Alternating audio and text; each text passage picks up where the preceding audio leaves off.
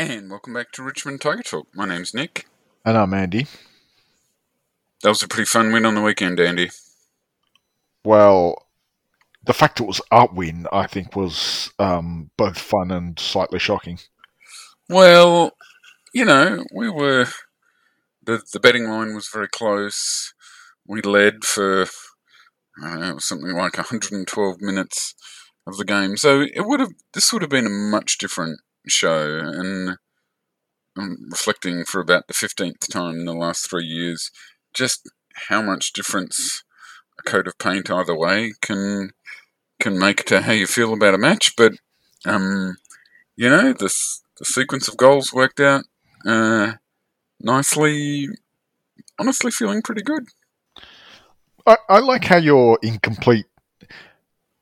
Look, the close games are random comfort pillow that I hold every time we lose a close game. No! I'm not denying that. I'm rational. It's a complete separation of rational brain me that says, "Well, they're bound to even out eventually," versus, "Oh my god, I'm so much happier when we win."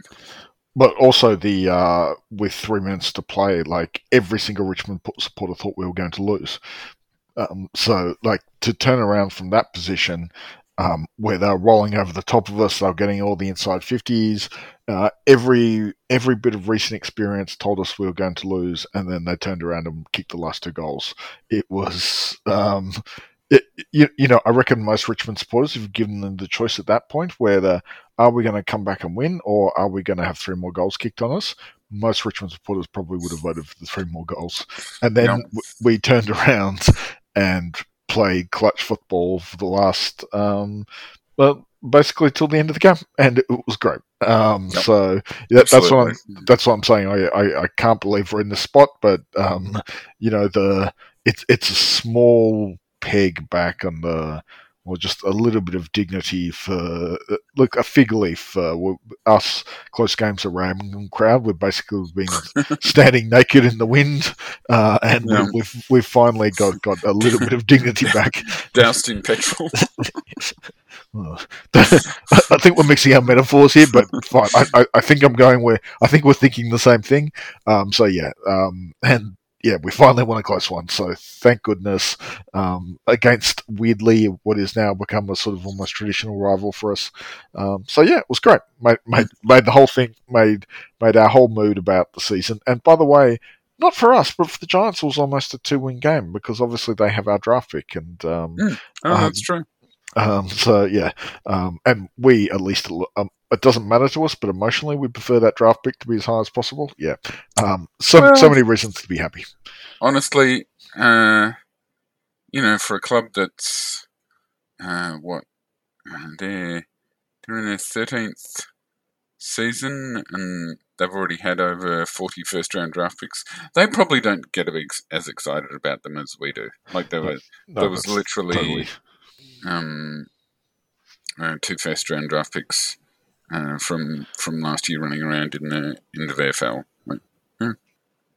Anyway, so having looked completely washed, and we and every other Richmond fan thought he needed a rest, and absolutely he was on his last legs. Jack goes and kicks 5 and doesn't even kick that well for goal. 5 goals, 3. Yeah, it was great. Oh, look, there was a lot of fun stuff. Was our second most effective forward Judson Clark? We were suddenly ruthlessly efficient in going inside 50. Gloriously so. First quarter. Have you? I think it's rare that we've got as much joy from a 7-possession game as we did from Marlon Pickett, key forwards, given he had long unsighted stretches. But yeah, it was an exciting game. No, it was an exciting game, and so look, I mean, a few sort of framing shots. So yes, we did. We had another -20 game in the inside 50s, but weirdly, actually, the expected shots by at least the Herald Sun measure, 17-point win. Yeah, they got slightly lucky in their kicking, and we Mm. kicked about what we were 1 point off our expected shots. So it was, roughly, at least by that measure, how you want to expect it. But it was a game that was won inside the arcs, and our Mm. efficiency was higher than theirs. Well, which is a very cold-blooded way of saying that uh, we won most of the key matchups in our defensive 50 for most of the day, and our forwards did enough. They it was hard, certainly hard work at times, but no, the a mix of the old with Jack, but um, Shea was constantly threatening. Samson Ryan had his moments. Judson already mentioned. Marlon Pickett. We did enough. We did do enough, and look, efficiency within the arcs has often got as much to do with how it's delivered than Mm. than just the matchups. But there were lots of stories on the day. I mean, the Nang story of Mm. basically him and Briggs, the alpha ratings loved Nang's game, like to Yeah. a ridiculously extent, but it doesn't take into account what your opponent's doing. And Briggs obviously had two Yeah. great But goals, I one of think whom. I think I saw by ratings they were the two top rated players, which is just weird. Yeah, but quite possible, right? Because the Yeah. way If you don't. Yeah. It. they don't, what your opponent doesn't subtract from you. No. Um, Yeah. and Which is a flaw. Yeah. yeah, but I mean, it's the flaw in every. AFL haven't cranked that rating yet. Few sports do, but Nankervis, like that first Briggs goal was absolutely horrific for Mm. Nankervis, but it only goes down as a. In fact, it has no stat penalty in the second goal, which I think was just bad luck that Briggs was in the right place at the right time. Yeah, I thought so. Look, I wondered about the first, like the surface of the ground looked bad. Look, I know it's a showgrounds venue and thus hosts the show, the Sydney show, and yeah, but still, yeah, it was pretty rough. Yeah, I did look to see whether I don't think he tripped. I think he just got pushed over, but I could see why you are going there. But look, There was a lot of slipping over all day. true, but I watched it a few times hoping that was the explanation. I didn't come to that, but look, it might have been it. No one will ever know. But he's a big boy. He's a big Briggs. dude. Yeah. He's 201, 110. But anyway, enough of that. Toronto, another ridiculously productive game. Yeah. We 36 expect we expect nothing less.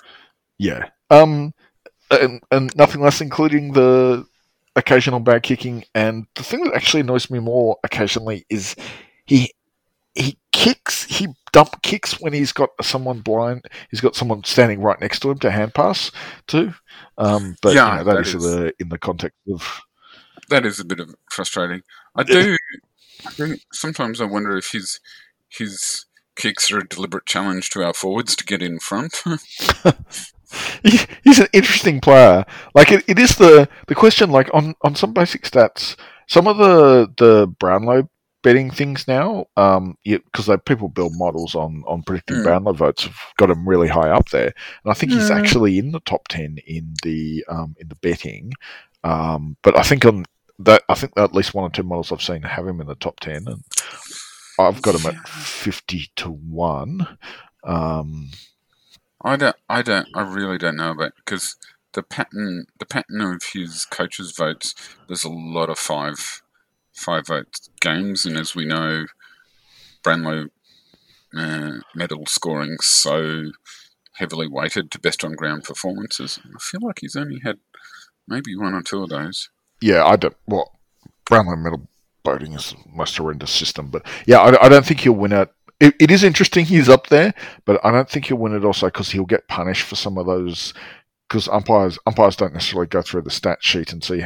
They'll remember some of the missed kicks and those little non-given hand passes. So I think he won't poll. Like, it's hard for him to win anyway because he's not playing on a top 8 team at the moment. But yeah, I don't think he'll poll. I don't think he'll do as well as the current odds say. But look, at least he's in the top 10 for the betting. That means he's playing pretty bloody well. So that's the bottom line. But sorry, I got on, and that's also on the All Australian talk. And I know there was some talk he should be on the bench. It's really hard to make the bench because he's not a wingman. He's clearly an inside mid.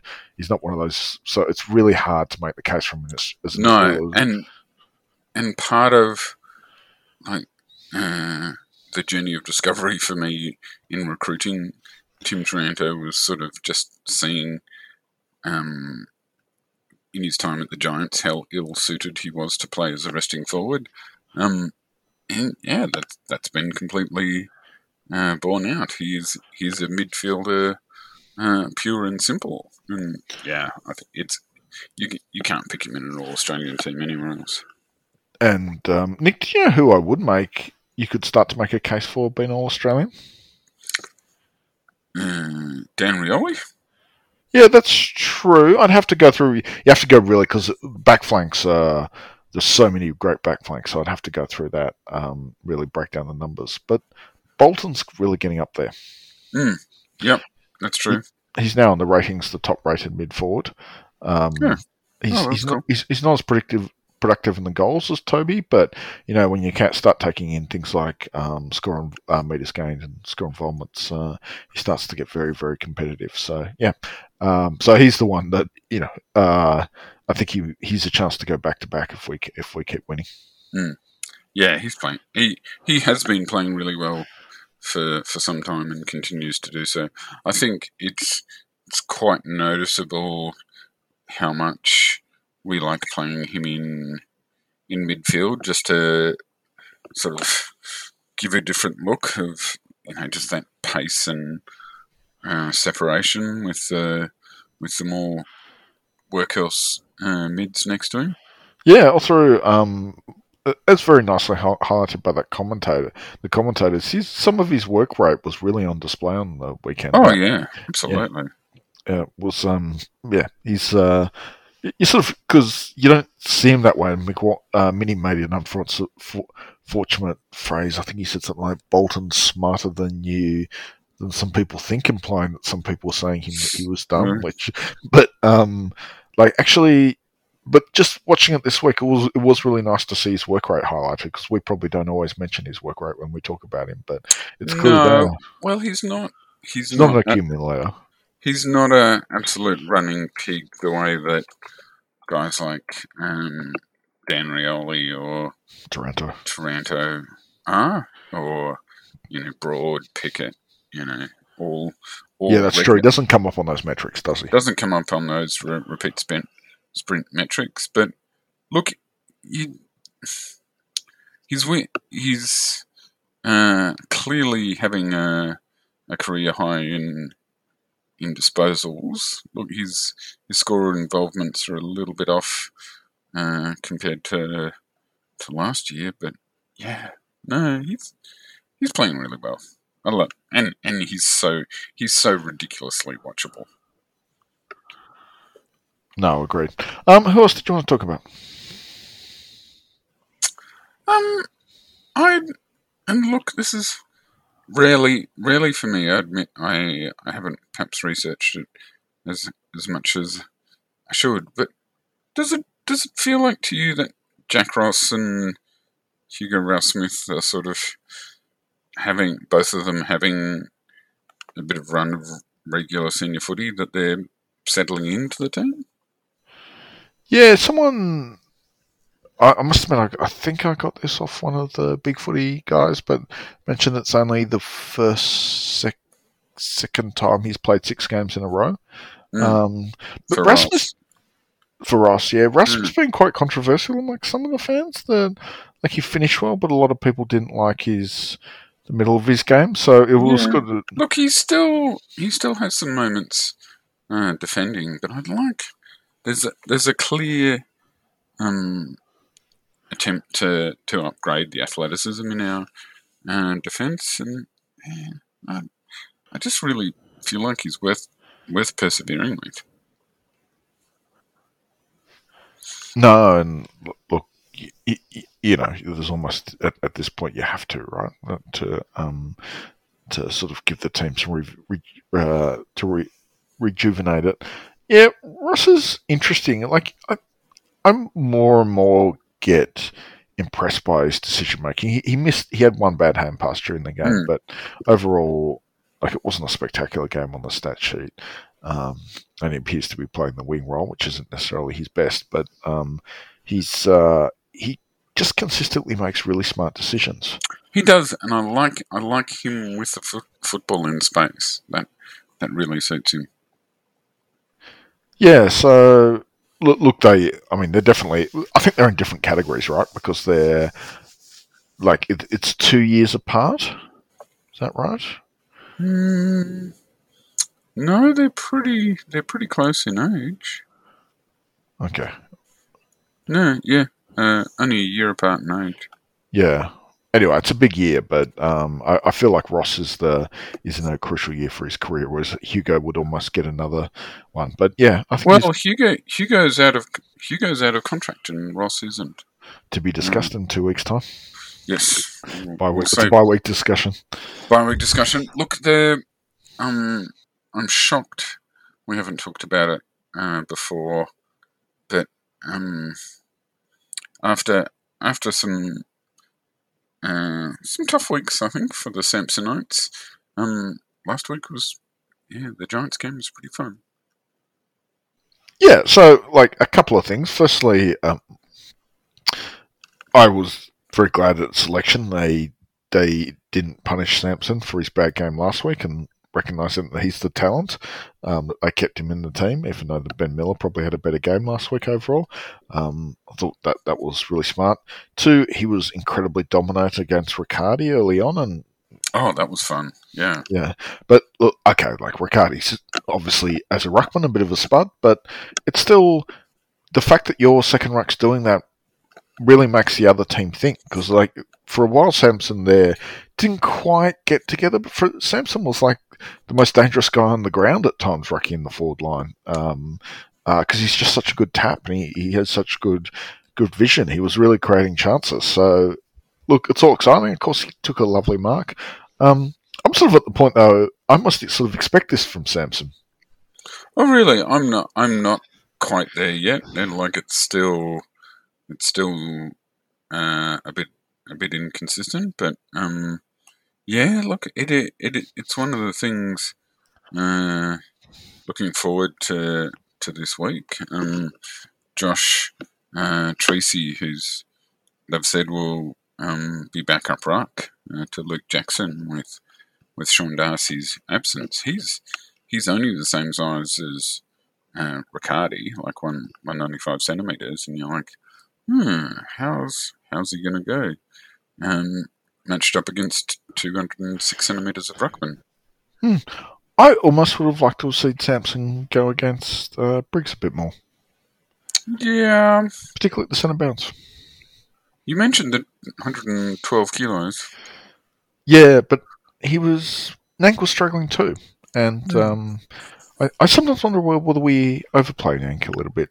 I know that we've got a stronger belief that that he's better with reps.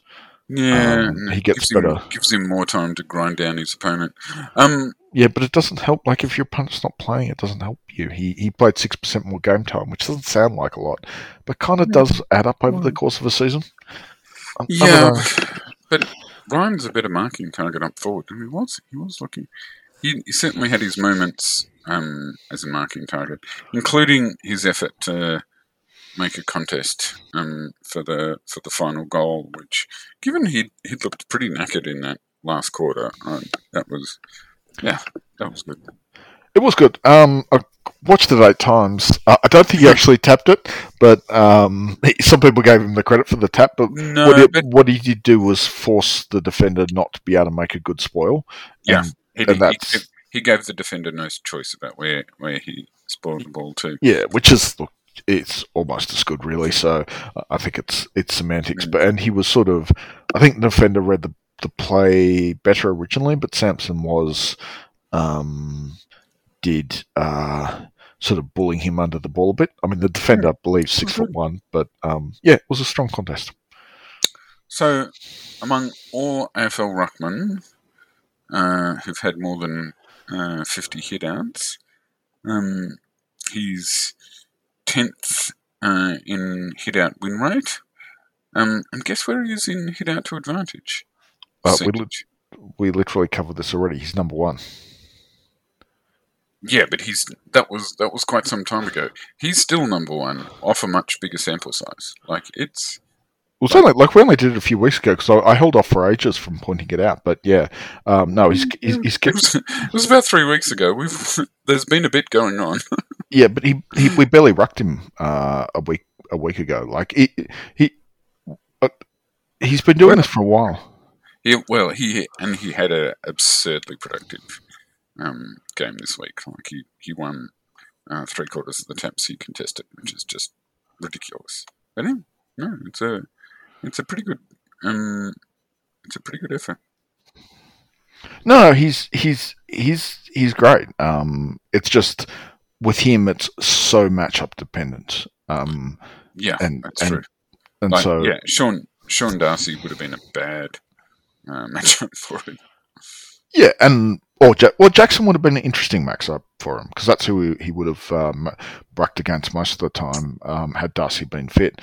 But it is I think he'll get a fair bit of.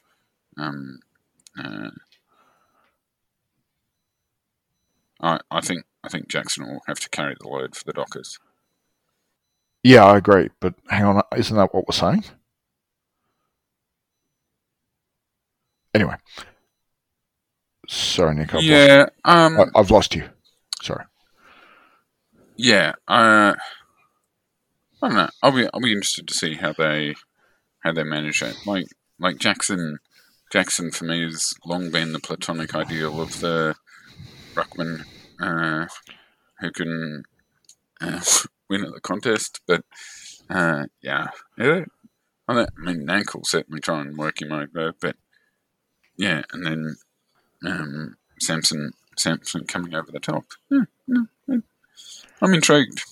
Yeah, well, I mean, I'd like to see him play us even more, as I said. But the thing about him is, as the stats we've both talked about highlight, is he's pretty good at winning the taps. Also, it should be remembered that, like most of the time, he's going against the second ruck, and he's best. But yeah, but the other backup ruckmans aren't going against the other backup rucks. No, but that's right. But there aren't too many 206 centimetre backup rucks. There are some, but there aren't many. But the other thing he's doing is he's elite. What he's special at is when he wins really well, and that's a real skill, and I think it's really valuable. It's one of the reasons I'm so high on him. Because sorry, go. Oh no, I was just going to say that. Look, I feel like we'll talk about him a bit more later on, but if you just wanted to go back and watch the highlights of this game, I reckon Liam Baker would appear in a lot of our better passages of play. No, that's fair. I think that's always the case, and had a high possession game in the forward line, which he doesn't always do. I think it was an incredibly important game. Look, I mentioned him before. I thought it was Judson's best game of the season, just in,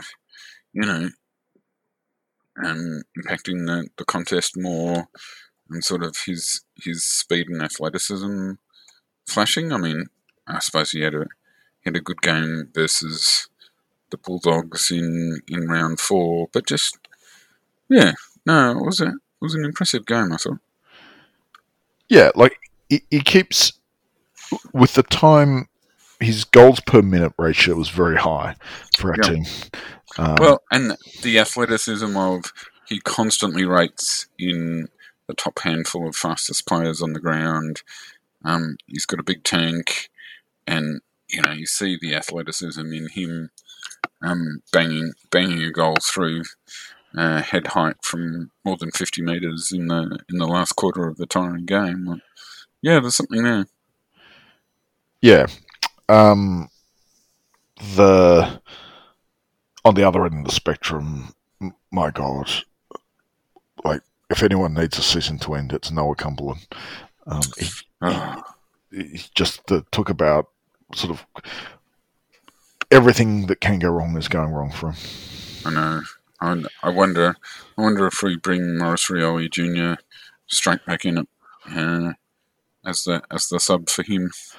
Yeah, for God's sake, I don't think we're handling him. Like, I don't think he's playing well. I think, it's him too. But, like, why do you play like a player like that? He's out of confidence as a sub. Like, it's a hard role. It's a hard role from medium forward. Anyway, next week.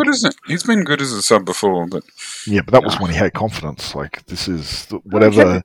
He had a really good game in the VFL. Yeah, but like this is whatever 2023 Noah Cumberland is. It's not going well.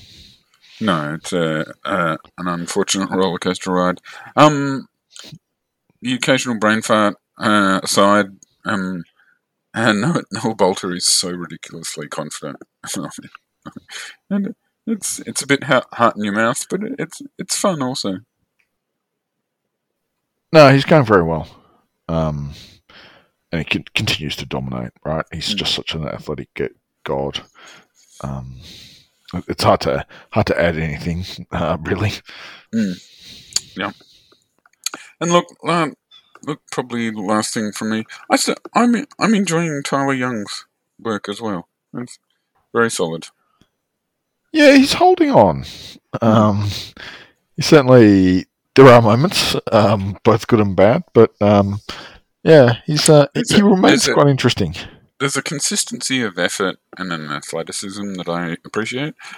He also led the team in rebound 50s, which I don't know if that was necessarily planned, but yeah, his disposal doesn't completely suck. No, that's quite impressive for 8 disposals, by the way. So, yeah. And anyone else? I'd like us to play Cochin as a sub or rest him occasionally. I think his best game was this year. Was off that rest. Let's come back to this thought when we've got Jacob Hopper back. Anything, honestly, sometimes. But his pressure numbers were okay.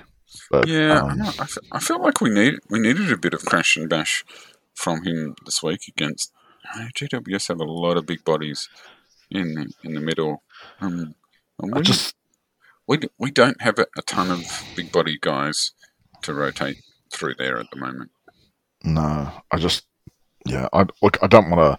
I love him. He's a great captain, but I think the contest he isn't making when he's out there and when he's in the middle, we protect him. Like, we only played him 60% game time, and he's still the legs, the head's great. When he's in a contest, he's great, but the legs don't let him get there. And if it's like a centre square clearance and he has to run 5 meters, yeah, it's just hard for him. But it's not that he's not. When there's a ball to be get and his body's allowed him to be in the right spot, he's still as good as ever. It's just getting to that spot. Anyone else? No, that was it from me. And look, we do. I think you mentioned Rioli was good. Yeah, Rioli was good. And look, I do want to move on because it's a seemingly relentless barrage of milestone games. I sort of, with apologies to Nick Flostone, whose 200th game was completely overshadowed by the Dimmersons, who I think deserves a shout out for his ongoing best off-field performance as a recently retired coach. Yeah, no, he's having a great time. Good on him. But right, do you want to mention the VFL first? Sure. Well, then this was pretty good fun. For the second time, recently the VFL team came home with a massive burst to win what had been an extremely frustrating game with their goal kicking. Biggie Newen was absolutely dominant as a ball winning forward and kicked 2 goals 7, which just would have killed me had it been in the seniors. But yeah, it was quite something. But Jacob Bauer played first 3 quarters as a defender and played pretty well, and then moved forward and kicked a winning goal off a lovely piece of work from I think a career best game from Steely Green. Like Steely Green sort of had some nice moments without ever really stringing a lot of possessions together, but no. Yes, he said we were both doing the same thing. Yeah, he's had a 17 possession game, but he's never had more than 2 shots in a game before, and he had 5 in this game. Yeah, and so I think you can. I think the claim that you're making is still valid. Yeah, well, he hasn't always been He's had a bit of time in other positions as well, but he's had a few weeks as a small forward, and yeah, he was pretty good. He might want to get his tackles above 0. He hasn't had a tackle in the last 2 weeks. That ain't. Yeah.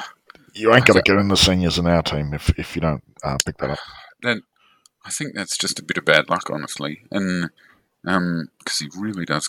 He cracks in hard. He has beautiful I mentioned before, he has beautiful tackling technique when he does get guys with the ball. It is quite odd because he's had 2 games with 6 tackles, but he's had 3 games with 0 and 1 game with 1. So it's quite. There's something going on there. That's quite an unusual distribution.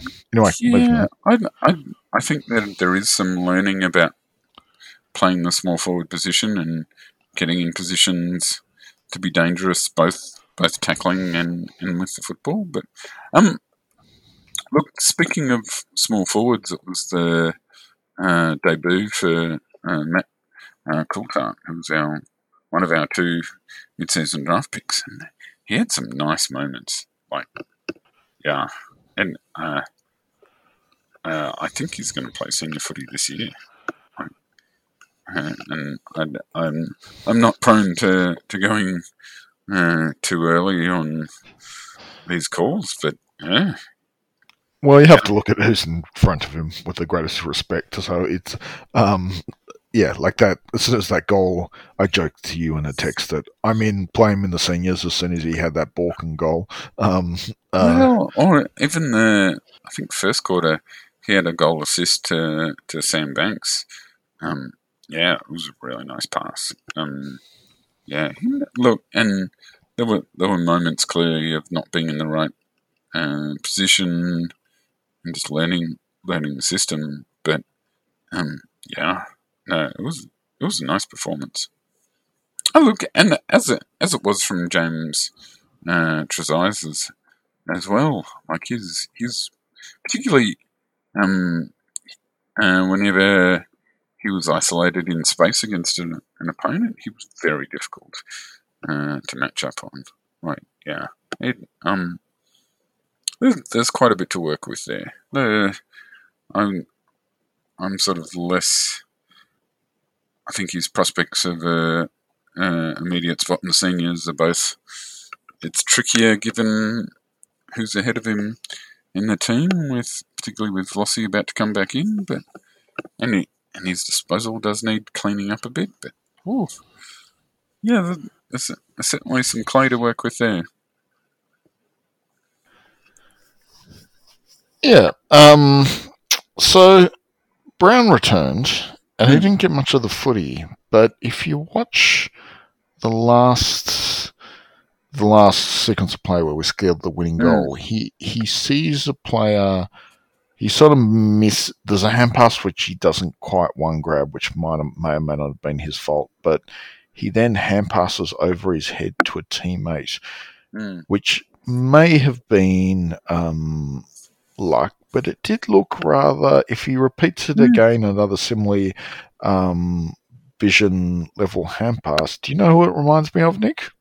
Oh, Shane Edwards. It was exactly an over-the-head hand pass where I started to think Shane Edwards is something super special. Yeah, it was just there was look. You have to do it more than once to prove it's not a fluke, and he wasn't just blindly hand passing it forward. But it looked pretty special. But he was very rusty, and he got 9 possessions, so that has to go up before we start getting on the hype train about him. But yeah, good to have him back. Look, Kalen Bradke sort of flashed in moments. Like he's the consistency of his presenting for the football and reading the play still needs work. But God, he just has moments where he's a big, strong, mobile dude, and he's hard to handle. Agreed. Swansea got 23. Didn't get much of a rap from the coach. Sam Banks has been an emergency for weeks and weeks. He's consistently playing well without being overwhelming. But yeah, I know it's hard to see him debuting. All right. Anyway, definitely a fun win, but at least they're highly competitive. Do you want to talk about the milestone players? Yeah. Well, so this is a fun pair of players. Like Liam Baker playing his 100th game. Look, it's a great story of he didn't get drafted in 2016 despite a pretty good draft camp. He averaged 28 disposals a game playing as an inside midfielder in the WA in AFL Colts, which again sort of highlights just how difficult it is to make sense of any of the stats in WA and South Australia. But yeah, I think people rightly said he was too short, too skinny, and possibly too slow as an inside mid. He changes waffle clubs, goes to Subiaco. Is a super productive half forward that season. More than a goal a game, 16 disposals. Gets himself drafted to Richmond, and yeah, again, it's a slow burn. He plays a couple of games his first year, but doesn't really make much of an impact. And then, yeah, next season's 2019 comes into the team for that round 4 game over in Adelaide against Port, which feels like a pretty famous win. And then, yeah, sort of there's a minor blip later in the year where he gets dropped. But yeah, I feel like pretty much from that point on, he's feels like a pretty indispensable member of the team, and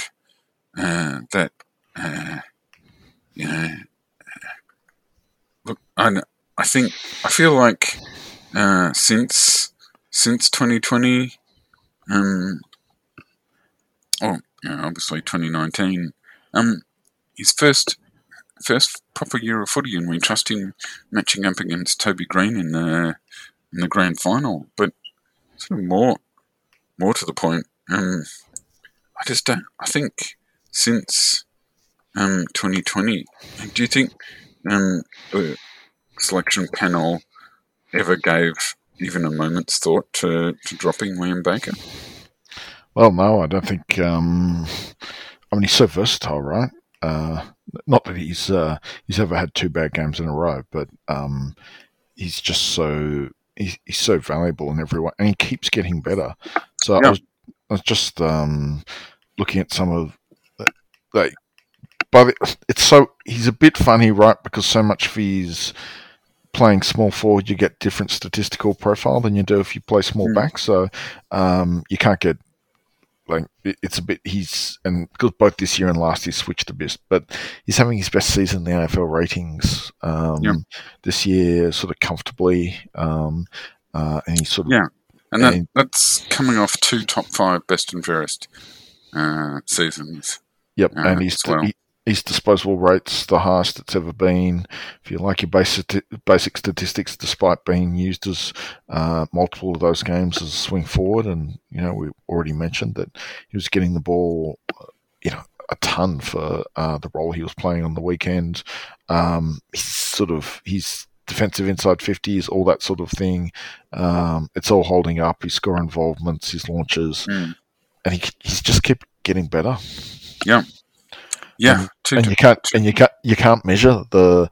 I mean, okay, yes, you do get a stat for the diving slips catch that he took on the weekend, but the effect that has on the players and the team, like what the inspiration of it, and he does something like that every week. Yeah, and people have noticed. Literally, the most courageous player in the AFL last year, as voted by his peers in the Players Association. Yeah, we're very. Yeah. Anyway, great to have very him. lucky, and even more importantly, he's despite some decent offers to go back home to WA, he keeps re-upping with Richmond. Yep. Look, and long may it continue. The other one, Dan Rioli, playing his 150th game, despite he's only a year older than Liam Baker, but yeah, he's well, even then, it's a unique story. Boarding school in Ballarat. Took a while to emerge on the scene in junior football, and until his draft year when he really started to make a impression in the TAC Cup and in some of the representative football games, and then just comes out and absolutely destroys the draft camp, both for speed and endurance. And it's one of the few cases when you look back on the draft camp, there's heaps of athletes rather than footballers who test really well, and you never hear of them again. And yet, Daniel Rioli, you go to the tracker page on the AFL app that shows you who's run the fastest, who's run the most, who's done the most repeat sprints, and yeah, it's unfailingly Dan Rioli's there, having run his guts out, and that's been the case. He came into the team as a much needed breath of fresh air at small forward in 2016, and then him Butler and Castagna in 2017, and he's a 3-time premiership player as a small forward, and yet somehow is transformed himself as a defender, and is playing the best footy of his career there. So yeah, it's I think with a famous surname, it's maybe easier to take him for granted, but it's a pretty unique story, and yeah, it has been a joy to watch. Yeah, well, absolutely. But the relearning the position, and as discussed on this podcast, he was in trouble when he legitimately got dropped when he was switching positions, and he switched and he relearned his game, and every year he gets better in his second position, and it's wonderful to watch. I actually prefer him as a back player, which is easy to say in hindsight when the last we saw of him. He's obviously much better than as a backline player than he was as small forward in the last year that he played. But he was an extremely effective and important part of our early years of the fast break footing. Particularly like 2017, his final series was Yeah, Yeah, and fantastic. he was well above. He was above a goal a game in 17 and 18, and then he sort of Mm. declined from basically every year from there. But yeah, he was. His peak small back, peak small forward. I prefer his small back. I think he's just dynamic because it allows him to have the whole field in front of him to really use his running ability. So I love watching him play. Anyway, Nick, the pod's getting very late, and it's only 150. It's not a round number. Well, it's not a true round number. Century round number. So Oh, it's pretty great. he's going to get I, to 200 though. So let's we'll get a that's chance true, to do this and again. he's he's blissfully under contract as far as the eye can see. Um, Fremantle, they're on a pretty good run. Um, they are they've resurrected their season. Um, honestly, they're one of the few teams when I do research on. It's like god damn, they've got a lot of good players that I'm kind of jealous of. And uh, you know, it's this is going to be a tricky uh, game for us. Like look, the Dockers, their record's 6-5 with the percentage of 120, but I feel it doesn't quite do justice to how well they're playing. You know, they've beaten the Swans, Cats, and Demons in successive weeks, and had looked pretty good doing it. No, and Caleb Sarong is the absolute tits. Oh, absolutely. He's having a fantastic season. Yeah, right. Uh, And I really like Andrew Brayshaw, and he's going better than him. yeah, quite clearly statistically better. Brayshaw's an interesting player actually. That he came up. He wasn't that dissimilar to. He was the closest thing I could find to Tim Taranto Oh comparison yeah, when I really deep dove on trying to find comparable players. Jake Romero is having a decent season. I know. Frustrating. And And Luke Jackson, unfortunately, is not worth what they paid for him, but doesn't completely suck. no, oh no, I've always liked.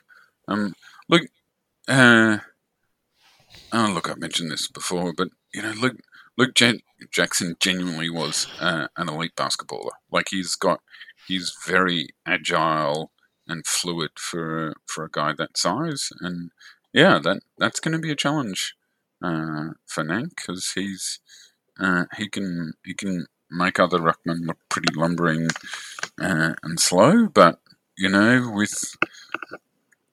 with Darcy out of the team, and I think we're both pretty big fans of Sean Darcy. Yeah, look, there's a chance to work him over, I reckon. Yeah, I think so. Like, it's sort of it can be an advantage to actually like second ruck is in some ways one of the hardest. Second ruck forward is one of the hardest positions to play, which is why there are so few good ones. But like, I agree. I feel like Nank bannering into him, and then for this will be one of the guys for few first rucks that can't instantly overpower Samson. So I'd really like them to 1-2 punch him, and because he will be too quick for Nank at times. But yeah, I think it's gone from what could be a disadvantage because Darcy's like the rich man's Nank to something where a position we should beat. The midfield, I don't know. It's probably Yeah, I'm pretty worried. Hopper's a loss there. Yeah, And that was partly what I was thinking about Cochin, is it's probably not the right ground for him. It's a big ground, be a hot day. We might need a few more legs, but yeah, it's going to be tough. Thank God Presti is playing. Actually, we should have mentioned this in the game. yeah, Presti's had 2 weeks of good form he's ago. definitely playing better. They've got with Luke Ryan and Hayden Young, they have a couple of beautiful ball winners coming into their defence. Like both Luke Ryan for you know I think he's got some profile, but he's literally second in the AFL in kicks, third in marks, second in rebound 50s. Like that's an all Australian level defender, and yeah, Hayden Young's pretty good too.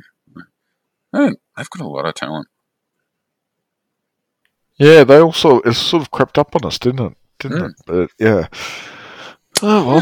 There's about 5 years of top 10 draft picks on show. Like it is for AFL. Uh, I'm extremely fond of the AFL draft, and yeah, Brayshaw, Young, Sarong, Luke Jackson, uh, Jai Amos. Yeah, we didn't get the chance to draft any of those guys. So, All right. Any final thoughts about the game? oh look, we are deserved underdogs away from home, but I don't know. I don't know if it's just the irrationality of recency bias of having a good game last week, but yeah, I feel like we've got a chance. Yeah, so do I. Like we've been good. It's getting a fair while ago now, but so we've been good in Perth in the past. They've rarely blown us out there. I do worry about. I just feel like we're one mid short at the moment, but I guess that's sort of obvious with Hopper out. But maybe we can shuffle around and make it work. I think Minnie's learning a few things as he goes along, and yeah, so I have a bit of quiet optimism.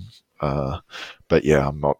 I certainly wouldn't be investing any funds in us, especially now that the odds narrowed a bit during the from where they opened. No, our record at Perth Stadium's not bad, but yeah, we've had some really grinding games versus Freo in recent years, where both teams have had trouble scoring, and you think, that was when our forward line was working quite a bit better. So yeah, and then they're 18th, Freo 18th in the league in cleaners. Like that turnover game that really sparks things for us. That's going to be a challenge as well. Yeah, they're a good team. All right, Nick, 52 minutes. I think that's a pod.